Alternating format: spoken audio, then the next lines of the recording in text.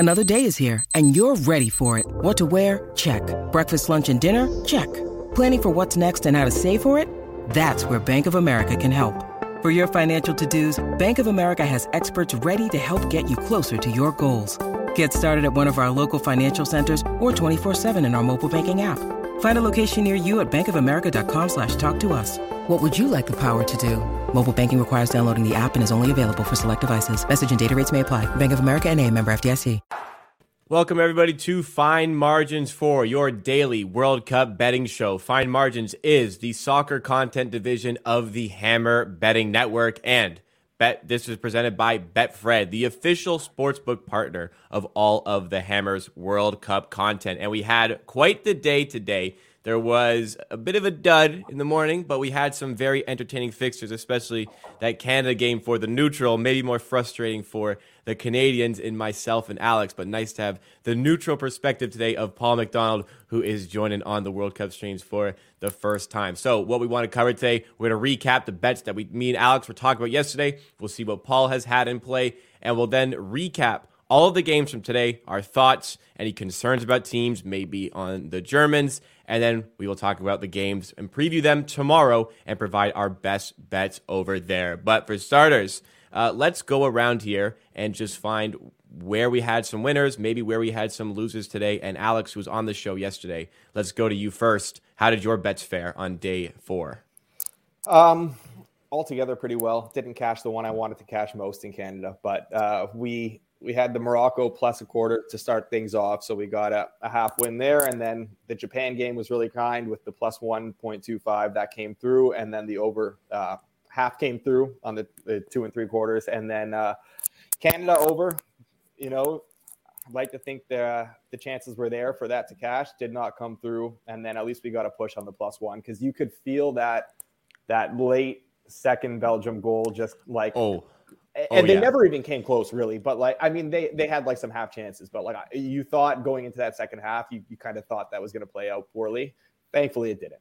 Yeah, the way they played Canada, it was just everybody got forward. They were playing a 3-back, but even Alistair Johnson, the right of the 3 in the back, just was playing as a right fullback. It was insane the way Herdman played this Belgian team. But Paul, anything that you had in play maybe so far this tournament? I know we spoke about a little bit beforehand as well. Yeah, well, as I said, my outright for Argentina to win the tournament isn't looking great right now, let's be honest. Just the worst result in Argentina's history to deal with, of course. That's great news for a bet, of course. And but in terms of the match betting today, I was pretty confident that Morocco versus Croatia would go under 2.5. So I cashed on that one. But I just didn't see Spain scoring 7 goals. So I went for under 2.5 in that one, and I got blown away in the first half an hour. So I'm even for the day, but I thought Costa Rica might take some lessons from the games that had been before and try and be obdurate and tight. And they were probably the worst team in the tournament so far, guys. Let's face it, they were pretty bad.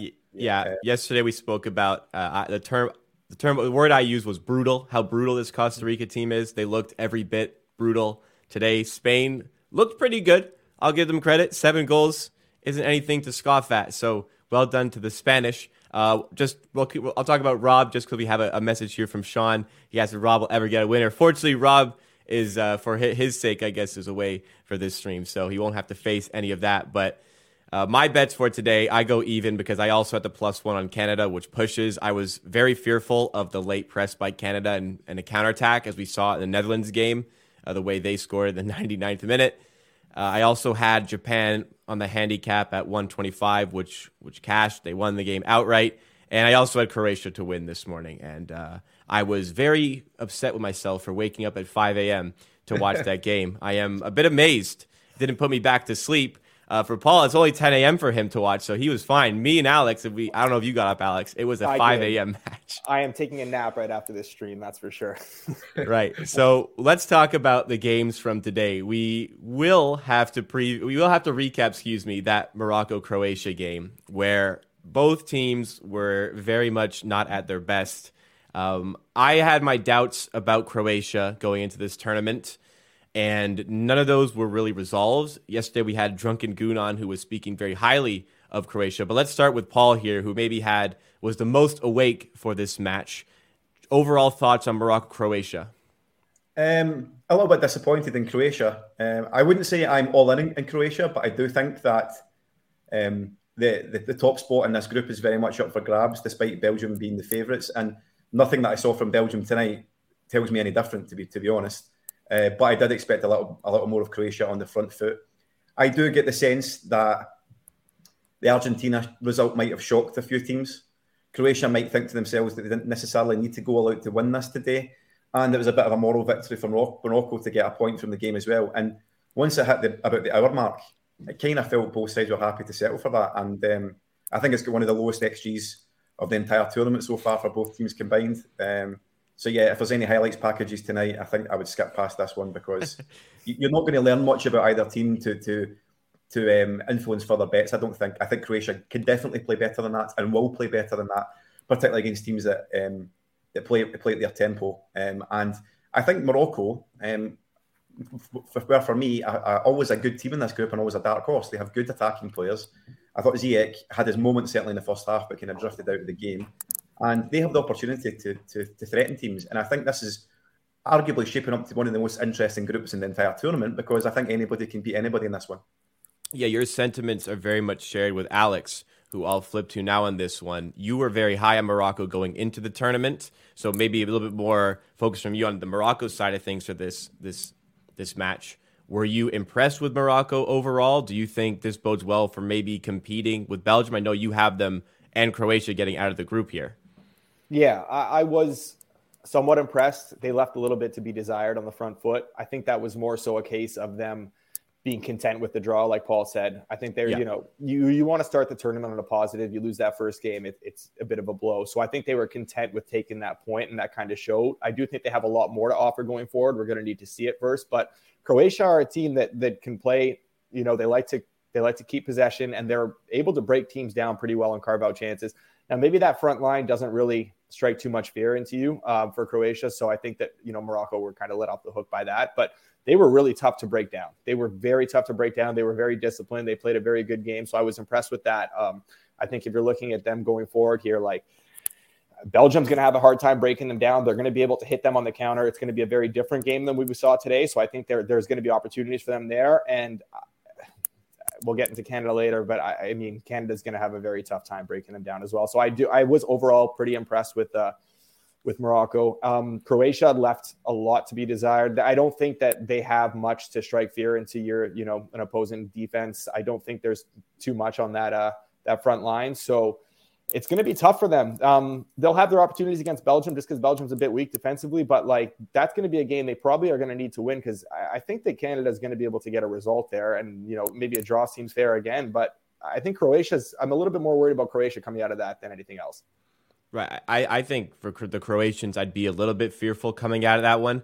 And let's go out of order here so we can focus on the entire group. Let's go into the Belgium-Canada game next to talk about the effects here. I think personally, Morocco and Croatia both get a point here. They're going to look at Belgium like a team that, I think that team is ripe for the picking. I think Martinez got the starting 11 generally wrong today, and I think the subs were even more so.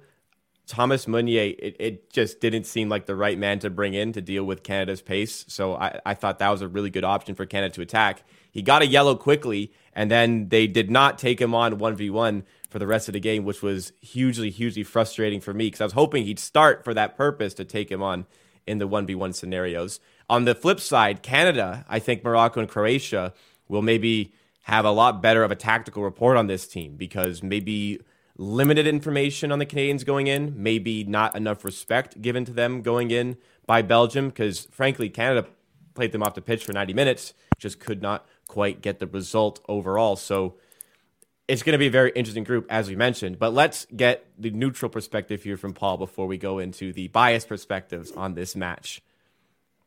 I would probably agree that there has been a level of disrespect to Canada, and I think it was reflected in some of the punditry that I saw in the UK before, during, and after the match. It's like, wow, Canada have some good players. These guys can play.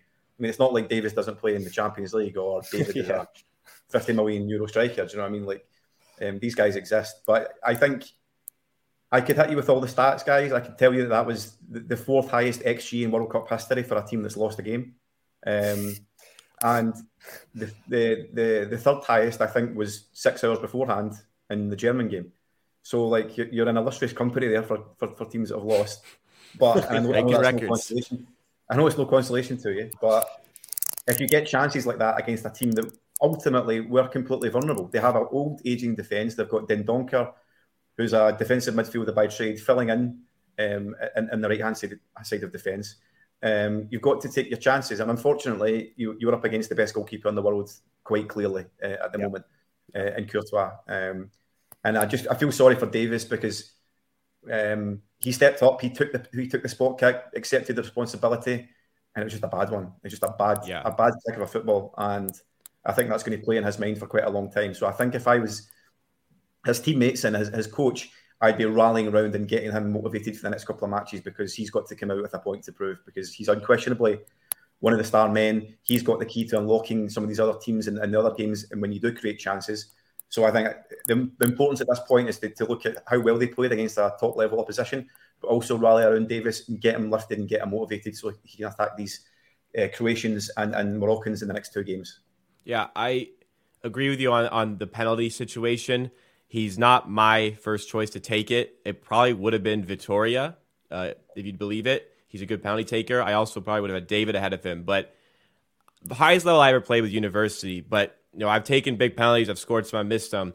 I always trust the guy who wants to take it and is confident taking it. As soon as it was given, Davies grabbed the ball, wanted to take it. I was a bit nervous that he was stepping up because he doesn't have as much experience there. But he was confident he wanted to take it. Like you said, it was not a great penalty, unfortunately. And maybe that did play on him because I did not see a good performance from Davies and as well as Jonathan David. And I know Alex, who we'll flip to now, kind of agrees with me on that. Alex, what are your thoughts on Canada here? Before I get into that, Lewandowski or Davies, who had the worst penalty? Well, I didn't think Lewandowski was that bad. It just, Ochoa went the right way. He could save. The Courtois one, it was quite central. It was side-footed. It was very, very limited pace. It was a penalty taken by somebody who was nervous. Lewandowski's was a pretty comfortable height for Ochoa. I think Ochoa's save looked very good because he went the other way first. Right. So, he had to make up that ground, but it was a comfortable height for him. Neither of them were great. I think Davies just felt bad for his former Bayern teammate, maybe. But yes, in terms of Canada's performance, I think that obviously you want to draw a lot of positives from it. Maybe this is like the cynic in me, but I think that's more demoralizing than anything for them because you gave your absolute best. That's the best Canada can play. I think we can agree, this is a good team. They don't get the respect they should, but this is still the best performance they can kind of put in. And they did not have the quality to win that game. At the end of the day, at the World Cup, your best players have to be your best players, and their best players were arguably their worst players. I thought Davies was really poor. I thought that his play off the ball was really discouraging. Maybe that had something to do with the missed penalty. Maybe he's not fully healthy. I'm not sure. David did not put the sort of shift in you'd want him to put in. Larin off the bench. Larin is such a frustrating player. He's the type of guy. He's almost just like a pure poacher. He doesn't put the work in. He doesn't work hard. He doesn't create his own chances. His finishing rate is really poor. He needs a lot of opportunities to kind of get that goal. So it was a frustrating game. I thought Tejan played pretty well, but you had kind of your fringe players that sort of came in and really contributed. But then, when you're putting those guys in the position to pick out that final ball, it's not going to go well, right? You need Davies and David to be the guys that are doing that. Didn't happen. So now you showed Croatia and Morocco your hand, and they're going to know how to kind of attack this game a little bit better. Hopefully Herdman can make some adjustments, but all in all, pretty demoralizing result there. And I just don't see how they're going to be able to bounce back to advance from this group. I want to be positive, but I think that this is their tournament done, and that's tough to say. But I honestly, I think that Belgium's tournament could be done too. It is a wide open group, but Belgium, I was low on Belgium coming into this tournament. A lot of people were picking them to still, make another run with this golden generation. I think the golden generation is done. I thought Kevin De Bruyne was really bad tonight. He might've been one of the worst players on the pitch. I was really surprised about that. Yeah. He had moments in the first half where you have guys running wide open. The Tielemans chance. He didn't see him. And again, he was bad. Davies was also very bad because he's leaving that space vacated behind him. He did not track back well in that first half. He was giving them those opportunities. Belgium just didn't take advantage. So I don't know. I'm worried about Belgium. I think their back line is pretty poor. They positioned themselves pretty well tonight, but I think it was more a case of Canada not taking their chances. So I think Belgium's there for the taking. It'll be interesting to see how Canada can can bounce back from this, it'll be a good show of their mentality. We'll find out a lot about this team in their next match. But yeah, concerning from both sides. Despite Canada playing really well, I think it's really concerning for both teams. I wouldn't go as far as say Canada's tournament is done here, because they did look quite good. I think ultimately, I thought Laren should have come in a bit sooner, because I did want the poacher. I did want the chance to fall to him. Unfortunately, a few did, and he just did not really do anything with them. But there were good performances to speak of. Richie Larea was absolutely outstanding today. Just outstanding. Eustaquio for the first 70 was very good. Out of possession, was winning the ball back, was getting the offense started. The structure, though, the formation, wasn't as tight as usual. I think it did start with David. Was he playing wing back? Was he playing right wing? Was he playing as a center forward? He was kind of all over the place, and as you mentioned, it maybe left him a bit vulnerable. But Larea was great, as I mentioned. Alistair Johnson, I thought, was outstanding, as was Kamal Miller. I understand that the Route 1 ball did beat them, so maybe a lack of experience, a young back three. That was a brutal goal to concede. Right, especially right before half. At a terrible time, yeah. When you need mealtime inspiration, it's worth shopping Kroger, where you'll find over 30,000 mouth-watering choices that excite your inner foodie. And no matter what tasty choice you make, you'll enjoy our everyday low prices, plus extra ways to save, like digital coupons worth over $600 each week. You can also save up to $1 off per gallon at the pump with fuel points. More savings and more inspiring flavors make shopping Kroger worth it every time. Kroger, fresh for everyone. Fuel restrictions apply. The one thing I would say, I haven't watched obviously as much of Canada as you guys have, but the one thing I would say is, one thing that you see people talk about a lot on Twitter these days is, well, why doesn't every team just press high and try and win the ball and be aggressive, right? And in some cases, it's a fair point. But you saw with Canada in the last 20 minutes why it's not always possible to have an aggressive high press at all aspects of a game, because you run out of steam. And particularly for a lot of these guys, correct me if I'm wrong, but there's quite a lot of Canadian players who maybe are on the fringes of their own teams, maybe aren't playing as regularly as you might think. Asking them to then contribute to a high press consistently across 90 minutes, it's a really big ask. And bear in mind, they've still got another 2 games to come within the next week as well. So you could totally see that as the game went on, they just couldn't make that extra stride anymore. Whereas in the first half, they were nipping at everybody's ankles and winning it back high to create those chances. And that just wasn't there in the second half. And that's not, I don't think that's down to a change of tactics. I just think that's down to playing that aggressively for an extended period of time. It's just extremely difficult in the modern game, and not every team has got the capacity to do it. Right. I think that was based on a little bit golf in class. So they wanted to really shock the Belgians and wanted to force them into mistakes. Granted, it worked, and that should have set them up well after the first half to potentially defend a second half lead. I guess that ultimately didn't materialize, but you're right. At 70, it fell off a cliff for the Canadians in terms of that. So regardless, a lot of thoughts on that. Unfortunate for the Canadians, but good showing. Their fourth ever World Cup game comes up begging again. They're yet to score at a World Cup tournament, hopefully next to. The other thing that left a little... Sorry, only 2 teams have went five defeats and no goals. That was Greece and Bolivia. So now we have to break down Croatia in our next game. That'll be easy. The other thing that was really disappointing for me, you said Eustaquio, he played very well, but his deliveries from set pieces were really poor. And that's a problem. That you have to be posing more of a threat from those set pieces. They were just so many wasted chances. Yes. All right, let's move in now to the other group. We had some more entertaining fixtures here. One of the early games, Germany were facing Japan. And after the Germans took the lead, it kind of seemed like, okay, they're playing well, creating chances. They're going to go win this. Japan, with their subs, storm out late and steal the 2-1. Well, I won't say they stole, because Japan did look good near the end. And they win 2-1. Well, Paul, I'll start with you. You said the third highest XG in a losing effort here for the Germans. Yeah, it does sound a bit weird when I say that, because I don't really feel that those kind of stats represent or suggest to represent a level of dominance and loads of high-level chances. But if you remember, the Japanese goalkeeper, I think, saved like 4 shots in 40 seconds or something at one point in the second half. But the rest of it, the chances were pretty disparate. And I've been really cold on Germany in the build-up to this. They didn't figure into any of my pre-tournament betting or planning. I think they're a team in transition, even though I think Flick is a great coach. I think they lack a centre-forward, obviously. And I think that showed today as well. They've got a guy like Musiala, who I think is outstanding, but maybe a bit early for him yet. I think it's definitely a team in transition, and I think that was represented today, and I was thoroughly impressed by Japan. I thought they were really good, really effective in all areas of the pitch. Were brave, went and attacked and tried to create chances, and they got the reward in the end. And like I say, I didn't fancy. I think Spain were a pretty solid lock for me to top that group pre-tournament, and that obviously nothing's changed that today. But I think the Germans need to be looking over their shoulder now because they've got Spain this weekend, and that's basically an elimination match for them now if they lose. So, I think the German press are going to be not particularly forgiving about that performance today, particularly when you're winning a game. I think one of the two main things that I've noticed about the two shock results in Argentina and Germany is usually you get a shock result in a World Cup tournament, but it's very rare that it happens that the underdog scores first and then the other team comes back to score two, and it's happened twice in 2 days, which is really extraordinary stuff. And from a big team perspective, that's almost less forgiving, being in the lead and taking your foot off the gas like both those teams did. And Germany might bounce back, but the way that Spain played today, I think the Germans might be terrified of an early exit here.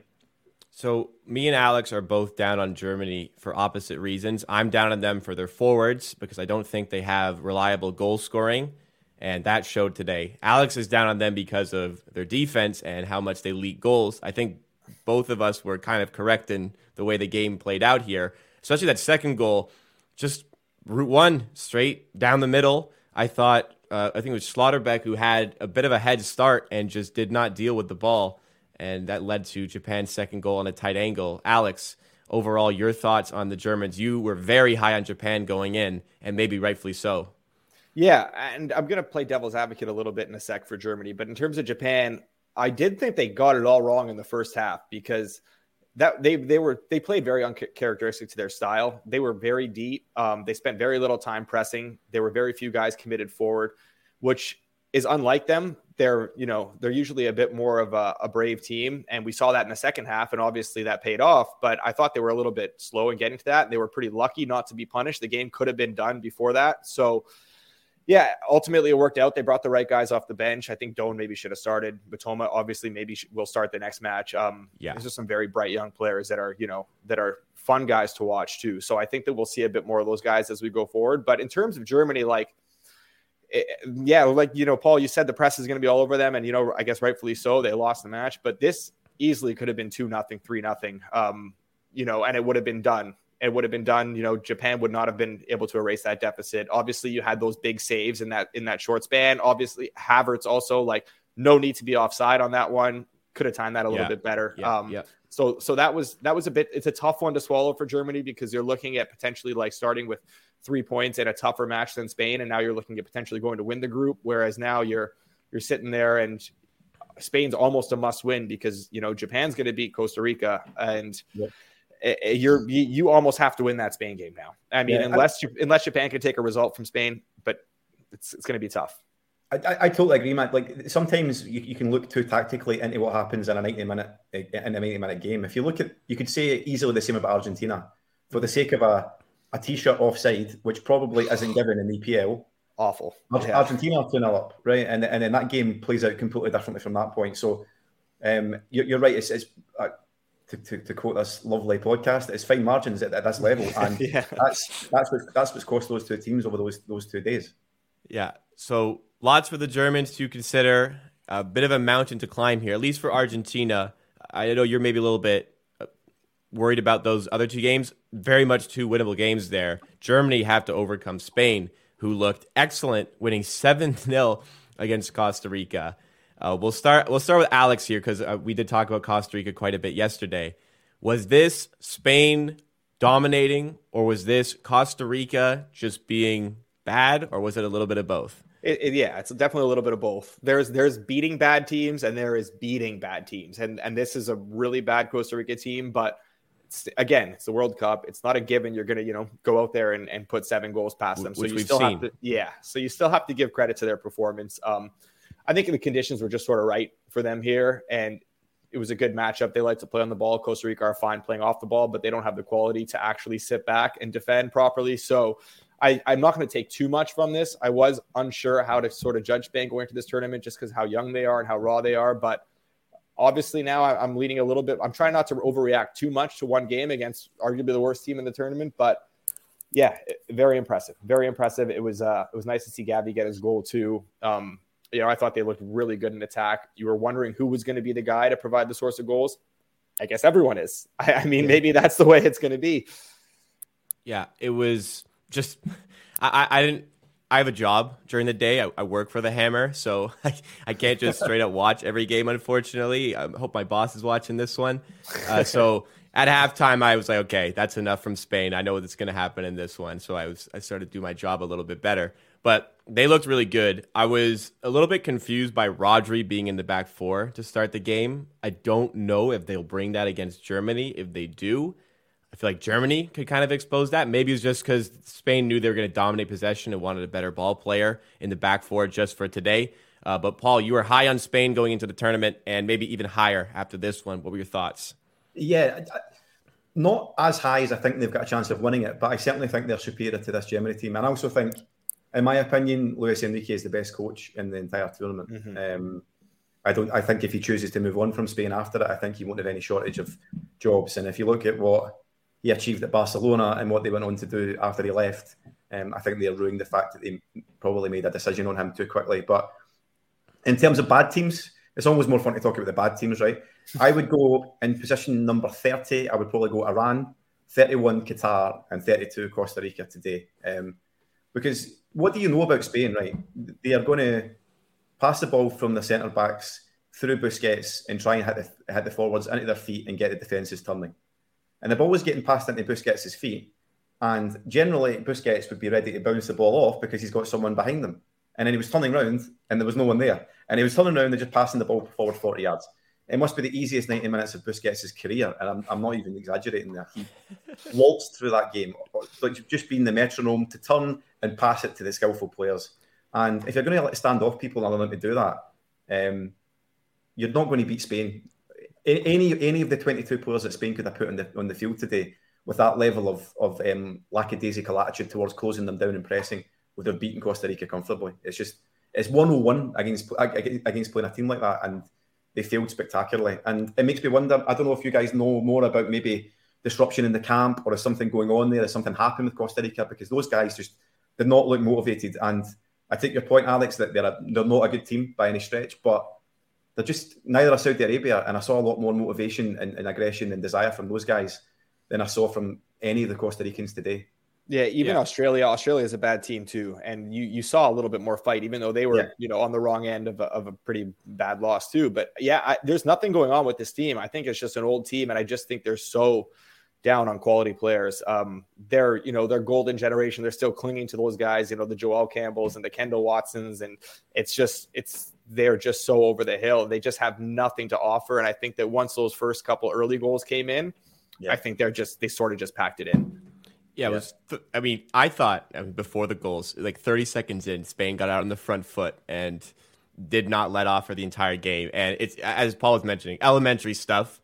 Put one guy on Busquets. He's not going to move much. Just stand on him the entire game. Force them to play. Break that line. That just seems quite simple to me. But we've had enough of our fun on Costa Rica. Let's move now into tomorrow's games. We're going to talk about some of our best bets for all four games. We'll preview them in order. And remember, we're going to be betting all of our stuff at the Betfred Sportsbook. Use Betfred Sportsbook, the official partner of all the Fine Margins World Cup content for all of your sports betting needs. We preach line shopping, all this stuff. Make Betfred one of the books that you are getting involved with as well. So we'll start with the early game here.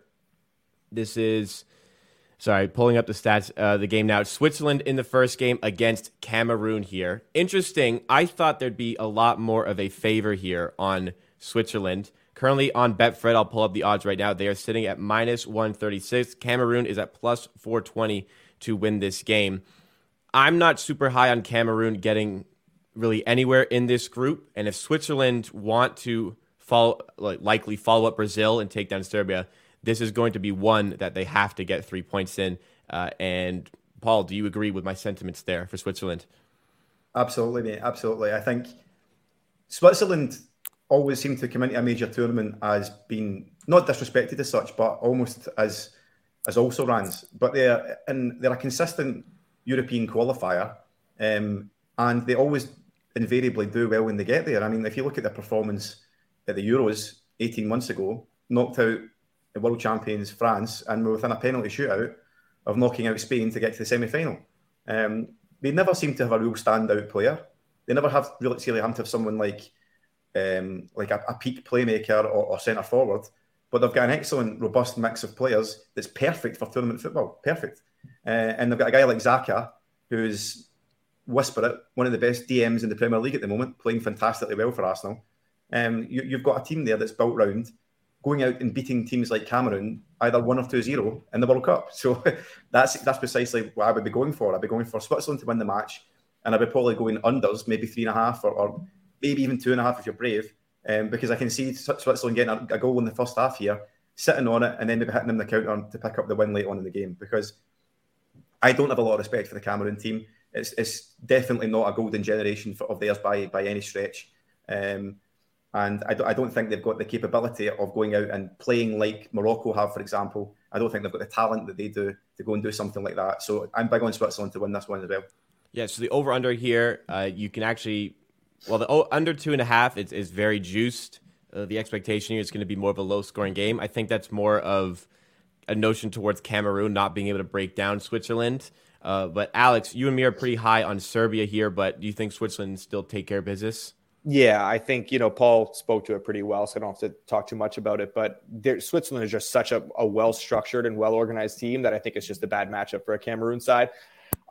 Cameroon, my issue with them is they do have some quality, but there's just going to be, especially up front, Mbeumo, Toko Ekambi, they have guys that can put the ball in the net. I just don't see the service being there for them. I don't see them getting many opportunities, so it's hard to see them, especially against a pretty rigid Switzerland defense. But the other thing, and I want to respect the process of qualifying and respect Cameroon for being here. Cameroon beat out Cote d'Ivoire and Algeria, which would have been 2 very fun teams to see in this tournament. So I'm a little bit disappointed to see them here over those guys. But you know what? They did their part. They made it in. Fair play to them. So even though they didn't, I don't think they actually won a game against Algeria. Maybe they did in the playoff, but it was a tight playoff. But yeah, I think Switzerland just has too much for them, and it is a bit of a short price. So that's definitely the way I'd look here. Yeah. I was going to say that my bet for this one is going to be Switzerland to win here. I think that's a very good price considering all the aspects that you guys have mentioned here. The African qualifying process, it's just such a limited amount of teams of the massive pool that get to the tournament. So it comes down to the very small details, and we'll call it the fine margins to get into qualifying. Cameroon are here. They are probably past their golden generation, but we've seen some massive shocks here. But my play is definitely going to be on Switzerland for this one. So moving into the next game, we have Uruguay and South Korea here. We have a comment here. We have 2 biggest upsets coming up from the Asian countries. What do we think about a third upset for South Korea tomorrow? That's from Jay So in the YouTube chat. And pre-tournament, if you watch the previews that me and Alex did, I am personally going to take a flyer here on South Korea. Not anything to do with 2 Asian countries causing the upsets here, but I am a little bit down on Uruguay. I'm a little bit high on South Korea relative to market, and the price has only jumped up even more since the tournament has began. It seems like there is money coming in on Uruguay to take this win, and I just think 450 on South Korea is a decent look. I might put some on that and some on the handicap of the double chance market. But let's go to Paul here. What are your early thoughts on Uruguay and South Korea? Yeah, this is a really, really trappy game, I think. I think Uruguay are a team that's still transitioning between 2 generations. We've got Darwin Nunez, but he's kind of shifted out wide to accommodate probably Suarez and Cavani if they play 4-3-3 or 3-4-3. And then in the midfield, you've got a generational talent in Fede Valverde and Bentancur, who's really finding himself at the moment for Spurs. And then you go further back and you've got Diego Godin, who I don't think has even played a game in the past 9 months or something. But yeah, he's probably going to start in this tournament, which is it's crazy. So the short answer is I don't really know what to make of him. I don't know whether this, we're talking about golden generations a lot here, and we're talking about some coming towards the end or some being finished. Is this one finished, or has it still got some part to play? I honestly don't know. I'm really not sure. And my only advice for this game would be to check out the team news, because I think Son is going to play for Korea after the face knock that he picked up pre-tournament. But it's not 100% confirmed yet, I don't think. If Son plays, obviously a massive, massive boost for the Koreans and a forward who can really get at Godin and show his age and show his lack of pace at this stage of his career. So I would recommend to keep an eye on the team news and that and see if any lines shift or prices shift based on that. But it's a game I'm going to be avoiding, and that's not great for a betting podcast, I know, but it's a really trappy match, this one, and I really don't want to put anything forward because I'm just not sure where this one's going to go. Yeah, so we'll flip to Alex here. I think I don't know if you were as high on South Korea as me, but a lot of my optimism for them is that I think that just having a defender like Kim Min-jae, who has been in outstanding form for Napoli, is really going to help solidify that back line. And I just don't see Uruguay with the tools to consistently break that down in this game. Not saying that Uruguay aren't going to win this game, but I'm saying that I don't think the price is correct. What are your thoughts, Alex? Yeah, so I'm definitely lower on Uruguay than the market is. I see them as a pretty popular. Everyone seems to be calling them like a sleeper or their dark horse team. I think we're past that point now. I think that they're no longer considered something like that. But I completely agree with Paul in that they're kind of transitioning here between generations. And I think that this is a little bit too soon for them. I think, the loss of Araujo at the back is going to be a big blow for them. It's going to be really hard to replace him. I don't think they have anyone to replace him. That's kind of forcing Godin into a starting role, like you said, alongside probably Jimenez. So I'm not too high on Uruguay. Can South Korea take advantage? I'm not 100% sure because I do think that they're going to have a hard time getting on the ball with Bentancur and Valverde in midfield. So my look actually here would probably be towards the under. I think that goals might be in short supply. You talked about Kim Min-jae, and I just think that South Korea will look to try and get something from this and instead focus on that Ghana game as maybe their chance to get to 4 points. So I'm going to take the under here. I think that, goals will be in short supply. Chances will be in short supply. We're not sure how Nunez will integrate with Suarez and maybe Cavani up top. So I think under it. I'm not sure what the current price is right now on Betfred. Betfred, juice to the under, minus 154 on the 2.5. Yeah. So, I would take that probably, but a 2.25 even would be, something I'd maybe look to grab there. But yeah, I definitely look towards the under here. I think this could, people like to complain about the 0-0 games. I think this could be another one. Maybe, one moment of quality from a Son or a Suarez or a Nunez or a Valverde can, nick it either way. But I think that the goals will be in pretty short supply here. Yeah. Just to add on that, Jacob, if you look at some of Uruguay's previous performances against perceived weaker opposition at major tournaments, if you look at like the likes of Jamaica at the Copa America, if you look at even at World Cup 2018, they had Egypt and the Saudis in their group. They only won those matches 1-0 every time. They are not a team that was out and smashes up teams. They're of the old school South American side where they'll contain, try and get a couple of goals and then probably sit on it. So I'm with Alex. I think this is going to be a low scorer as well.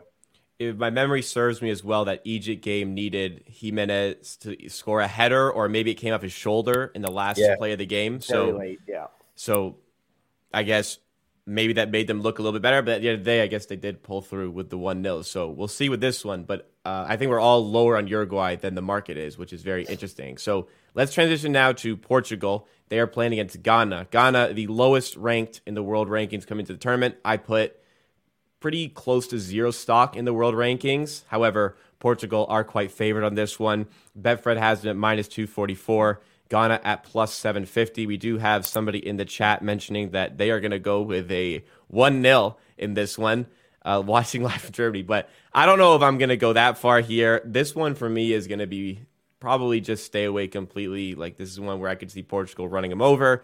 I could see this being low scoring. I'd see Ghana giving them issues, which they played against Portugal quite well in the past. I think they faced off against each other 2 tournaments ago. Obviously, different cast of players, but let's go to Alex first of all for Portugal. Maybe from a futures perspective, how do you see this Portuguese team? Yeah, I mean, they have the talent to go very deep in this tournament without a doubt. And if the bracket, breaks kindly for them, then, they could be a team that reaches the semifinals, maybe the finals. But I'm a little bit concerned about perhaps some dysfunction in the team. The fact that they're going to be insistent on starting Ronaldo all the way throughout, which is not something they should be doing. I think that's going to really hold them back in attack. And I think that Ghana are a little bit live here, maybe not for the upset, but if you can get them on the handicap, a +1, +1.5, that I kind of like that look. I think that, Ghana play with so much energy. They're a fun team. They missed out in 2018. So, They're going to be hungry here. They have a lot of Premier League quality players in defense. They've got a fun midfield with Partey and Kudus, who are going to be running all over the pitch and making life difficult for Portugal. Do they have the goals up top? I mean, obviously they have the experience in, the Ayew brothers. Can Inaki Williams provide that, source of goals for them? Maybe Suleimana, who's having a nice season right now for Rennes. He could potentially be someone who steps in there. But I think that they're very much live here against a Portugal team that has the talent, but just doesn't quite seem to be able to put it all together. Yeah. So I wanted to go to Paul because in one of our previews that me and Alex did for this group, the title is "Are Portugal Better Without Ronaldo?" We both think that they are better without Ronaldo, and we also think that we'd have to be in another universe in order for him not to start this game or any game so far this tournament. But do you agree with our sentiments here that they could be better suited having a more mobile striker that is more willing to press and get involved in the build-up for this Portuguese team? I think if three things had happened, Portugal might have been the favourite for this tournament. I think if Diogo Jota had stayed fit, I think if Ronaldo had retired, and I think if Fernando Santos had left after the Euros, you would have a World Cup winning team here. Unfortunately for them, they don't have any of those things. And that's why I think that price of minus 244 is way short on this. I just would not be touching that. Portugal, in quite a similar way to France, always have an implosion in them. They just do. It happens periodically, and usually happens when they've got some of their finest players, like World Cup 2002, for example, when they had Figo, was one of the best players in the world. So, I'd be avoiding that. I'm avoiding it just because I'm more wary of Portugal than I am confident about Ghana. Really, probably the same that Alex is. I don't think that. I'm a bit disappointed in the overall African offering in this tournament. I don't really see any of them who could go really deep. But yeah, I just think that Santos is trying to fit too many players into a system that probably doesn't accommodate them properly just because he's got so much talent. A guy like Rafa Leao would probably be the starting centre forward for most other teams in the tournament, but they're having to shift formations around to fit these guys in, and it's like they are less than the sum of their parts is the best way of putting it. Yes. And I'd be looking at Ghana on the handicap maybe here, or potentially just maybe even looking at maybe a 1-1 draw or something like that, because I could, if I was making a small scale bet, because I just don't have enough faith in the dysfunctional Portuguese setup that they've got right now, that they can go and do what they need to do in this group in order to get that easy side of the draw later on, which is go and smash everyone up and get 9 points. So they might still win, and they probably will still win, but I'd be happy to sit in the sidelines for this one as well. Yeah, with Portugal, I wanted to kind of get involved in betting on their dysfunction. I just think this group is a little bit too easy for that to happen. I do think they will win this group still, but I share a lot of your sentiments here. As it comes to Santos, the manager, to be fair, he does have a major tournament under his belt, winning the Euros. I think that has kept his employment here, but if they can get it right with the starting 11, this is a team that can go very, very deep. Just big question from all of us, I guess, is if Ronaldo is part of that best 11. But spoiled for choice in Portugal, another team that's spoiled for choice is the Brazil squad. They have, I think we can all agree, the best squad going into this tournament. It's going to be about the manager putting the best 11 players out in the field. Not the most talented 11 players, but the best 11 players that are going to suit each other and actually produce results and get Brazil their first World Cup win since 2002, because they are the favorites going in. Paul, I see you nodding along. You share those thoughts about Brazil and maybe your thoughts on their game going into Serbia, similar odds as the Portugal game compared to Ghana. I really like Serbia as a team. In fact, they were one of my locks pre-tournament to get out of this group, along with Brazil. Same with us. A good side. Yeah. I like the price on Serbia. And I think they're a bit underrated, Serbia. They've got Vlahovic, Mitrovic. They've got Milinkovic-Savic, which we know is one of the best midfielders in the world. They've got quality in pretty much every position, and they qualified ahead of Portugal in their section. So they've got qualities too. But the way that I see the draw shaping up, I did see, prior to Argentina's result, I did see them potentially meeting Brazil in the semi-final on that side of the draw. And I think this Brazilian team has the perfect mix of a kind of circa 2006 team, which had Ronaldo, Ronaldinho, Kaká all in it from an attacking perspective, but didn't really have very good defence. but they've taken elements of the 94 team, which had excellent fullbacks, really strong, robust defences, a good defender, a defensive midfielder. I think they've combined them together, and I think it's probably one of the most elite 11s probably of the 21st century, and that's saying a lot about the Brazil teams that have failed up until this point. I've had a look at some of the predicted 11s today, and we're potentially looking at Rafinha starting from the right, Vinicius from the left, and Richarlison up top. But really, I think any of the 4 or 5 options that they've got there to mix them up remains some of the best attacking elements in the full tournament. And the fact that they've played together for quite a long time now suggests to me that they've managed to get a cohesive unit together. Then again, I did say that about Argentina, and that fell flat. Serbia are definitely better than Saudi Arabia, so there's still margin for a shock here. But I do thoroughly expect Brazil to get off the mark with a win here and probably top the group with 9 points. Yeah, me and Alex echo your sentiments about Serbia. We are high on them. We spoke about it in our preview as well. We both have Serbia to come out of this group. We both took it in different ways, but this Serbian team, they have 2 strikers who score tons of goals. They have the service with Kostic on the left to provide it to them. A solid midfield. I think is the best defense they've brought to a major tournament since they became their own country. I don't know the correct term, but this is the best Serbian team they have ever had. I don't know if playing them against Brazil is the best spot to back that. I'm kind of hoping that maybe Brazil beat them convincingly, like 2-0. Market goes down a little bit on Serbia. Take advantage of that based on my thoughts. Alex, any bets going into this one with Brazil and Serbia? Over-under is, by the way, juiced to the over. I don't know if you have anything in mind.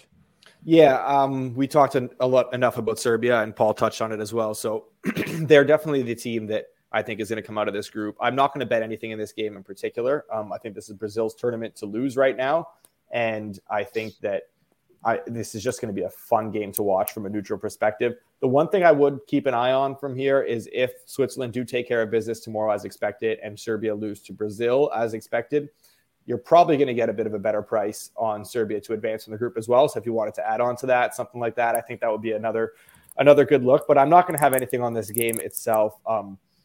Serbia are in really good form, so it'll be a good test for Brazil. We're going to find out a lot about them, and we'll find out a lot about Serbia from here. So this is one of those where you're just going to sort of take what you get from this match and use that going forward instead. Brazil, no matter what, given their history, always have the weight of the world on their shoulders. Having as good of a team as they do maybe adds a little bit even more to that pressure. So will be interesting with everybody watching. Paul, you had some last thoughts here. The one thing I would add about Brazil, in a similar vein to Argentina, because of everything that happened with COVID and the propensity to squeeze South American qualifiers in such a short space of time, they haven't played in any good teams. Argentina were able to beat Italy in the Super Cup game that they played at Wembley, but Brazil have been playing the likes of Tunisia and the likes recently, and fair enough, they've been blowing them away, but I would have liked a bigger sample size of Brazil playing really good sides before I would go all in on them to win this match, just because Serbia are probably on a par with some of the best teams in South America that they would face, like a Uruguay or a Colombia. So I'd be a bit reticent just to see how they go first. So if you're worried about Brazil, just scope out this game and see how they play against a team that's predictably European in terms of how they set up, and it should give you a clearer indication of how they'll go in this tournament.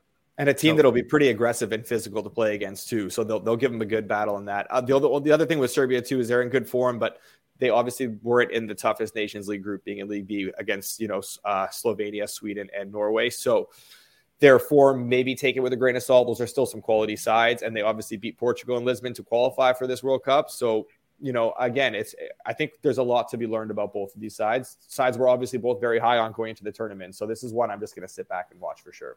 And another added edge is that Switzerland, Serbia, and Brazil were all in the same group at the previous World Cup. So maybe a little bit of information there. Obviously, different players, maybe different managers for some team, especially Serbia, who finally have a proper manager, I think. But those teams didn't make it easy for Brazil in that tournament, and I don't think they're going to make it easy for them in this one as well. But that will do it for us at Fine Margins. This is your daily soccer betting show on the Hammer Betting Network. We go live at 4:15 p.m. Eastern Time every Monday, Tuesday, Wednesday, Thursday, and Friday to recap the World Cup slate and preview the games for tomorrow. Make sure if you're watching this on Twitter, you give us a follow there at Fine Margins with 2 S's. Also, drop a like on the stream And if you're on YouTube, subscribe to our YouTube channel to get notified when we go live, and drop a like on YouTube to help spread this to some new viewers. We're also going to upload this to all podcast platforms shortly after the stream, basically as quick as possible. You can download it there. You ever miss an episode, make it a part of your morning commute in the morning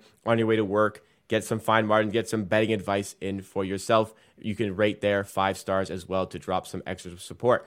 But from all of us here, thank you to Alex and Paul for joining me today. We will have another cast back tomorrow for more soccer betting content on fine margins for the World Cup. Thank you again.